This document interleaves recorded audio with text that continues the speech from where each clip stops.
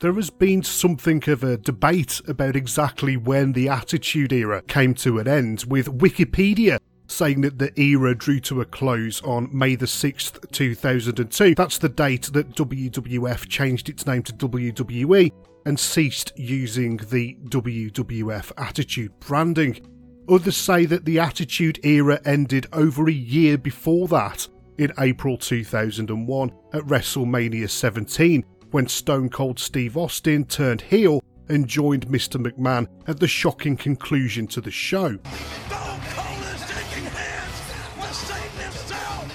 In fact, it seems that everyone has a different idea as to exactly when one of WWE's most popular eras took its final bow. In this video, I will take a look at some of the events that fans point to when asked as to exactly when the Attitude Era actually did end. On March the 26th, 2001, WCW finally took its last breath as a real separate entity to the WWF. Vince McMahon made the ultimate business move. He'd purchased the only competitor that had ever come close to putting him out of business, and despite the promise that WCW would continue to exist under the WWF's umbrella, fans knew that the wrestling industry would never be the same again. The WWF's so-called golden era stretched from 1982 until 1993, when Hulk Hogan, Andre the Giant, Randy Savage and dozens of other larger-than-life characters burst through the TV screens of fans everywhere. The WWF took the world by storm in the 1980s, not just expanding the business nationally, but internationally, making the company the recognised name in sports entertainment around the world. As McMahon dismantled his competition in the 1980s and left the old North American wrestling territory system in tatters, only Ted Turner stood between him and total domination. Turner purchased Jim Crockett Promotions in 1988 and changed the name to World Championship Wrestling, and from then on, he would be a thorn in the side of Vince McMahon for over a decade. WCW was no threat to the WWF for the first few years of its life, with its revolving door of bookers and lack of direction. WCW tried to copy the WWF's presentation of larger-than-life cartoon characters and over-the-top storylines, even going as far as stealing megastar Hulk Hogan away from Vince McMahon's clutches. The direction didn't work, firmly placing WCW as America's number 2 wrestling organisation by some distance. The direction of WCW would rapidly change as Eric Bischoff started to market the product towards teenagers and adults. By 1996, grown-up wrestling fans were desperate for an alternative to the WWF's kid-friendly weekly output. And so, WCW Monday Nitro was born, going head-to-head with WWF Monday Night Raw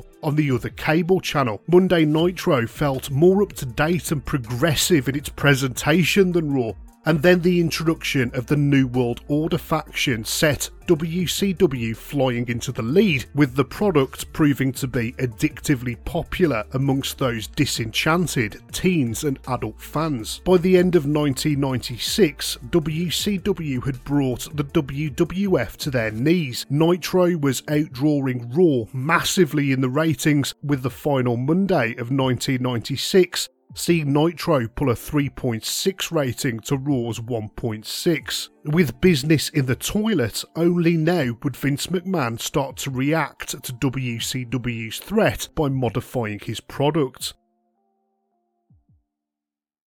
Throughout 1997, Raw would continue to be thrashed in the ratings, but the WWF started to gradually develop its new, more adult attitude. While WCW engaged fans by presenting wrestling as being closer to real life, with gang warfare from the NWO, and presenting the Cruiserweight division as an exciting athletic opener for their shows, the WWF took the concept even further. They outdid WCW at their own game, when it came to appealing to teens and adult fans. The WWF sexualised its product, introduced its own factions, not just one but several. They started swearing on TV, which is something that Eric Bischoff couldn't do on Nitro.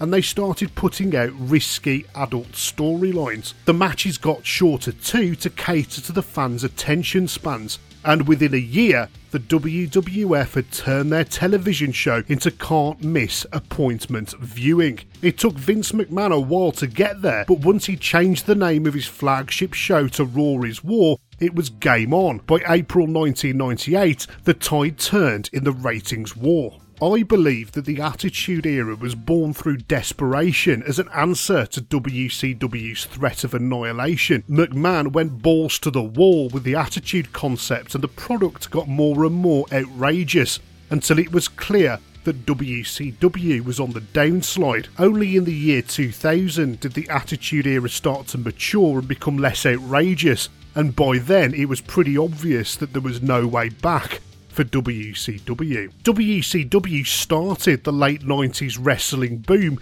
but it would be the WWF that would emphatically finish it. No wonder that some fans pinpoint the end of the Attitude Era to be March the 26th, 2001, which is the day that McMahon purchased the carcass of WCW. Some fans argued that it wouldn't be until a few days later that the era would truly come to an end at WrestleMania 17 on April the 1st, 2001. For years after the event, WrestleMania 17 was lauded as being the greatest WrestleMania ever. Some still say to this day that it's yet to be surpassed. Either way, whatever you believe, it was an incredible spectacle. The WWF returned to a huge stadium. For the first time in 9 years, more than 60,000 rabid fans packed the Astrodome in Texas for a main event that saw two of the biggest superstars in wrestling collide as The Rock faced hometown hero Stone Cold Steve Austin for the WWF Championship.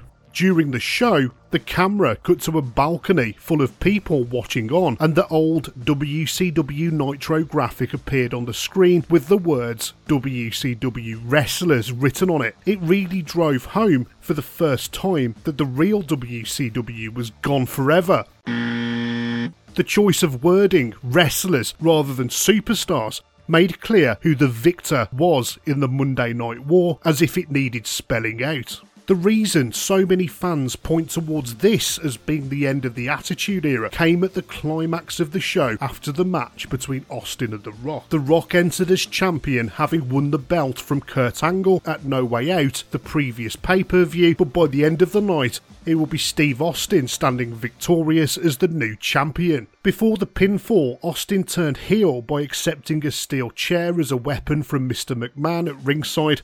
Austin took the chair and clobbered The Rock with it 16 times. After the match, Austin and McMahon shook hands and shared beers. The night after on Raw, Triple H sided with McMahon and Austin, and they both took out The Rock, who in reality was written off TV so he could go and shoot a movie. The Rock was gone, and so was Stone Cold Steve Austin, at least as we knew him.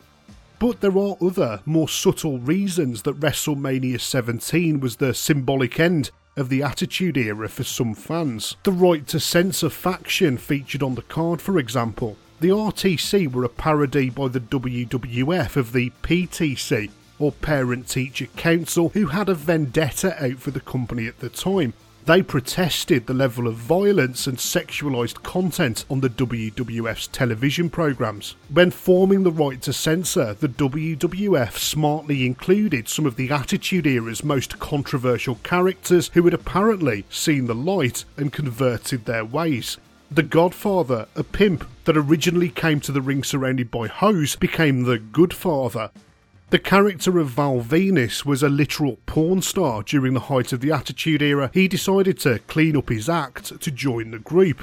Stevie Richards originally made his name in the hardcore world of ECW before coming to the WWF. He cut his hair short and changed his name to Steven Richards. While it was a really smart parody by the WWF, it was also an indicator that times were changing for the business, Not only were the Parent-Teacher Council breathing down Vince McMahon's neck, McMahon had also recently floated the family business on the New York Stock Exchange. With shareholders to answer to, the WWF really needed to start cleaning up their act. Later on in the year 2001, it is no exaggeration to say that the world changed forever. The horrific events of 9/11 marked a geopolitical shift that could be felt everywhere. The WWF paid tribute to the lives lost on the next episode of SmackDown. From then on, Raw is War was renamed to simply Raw, and some of the violence on the show was also pared back.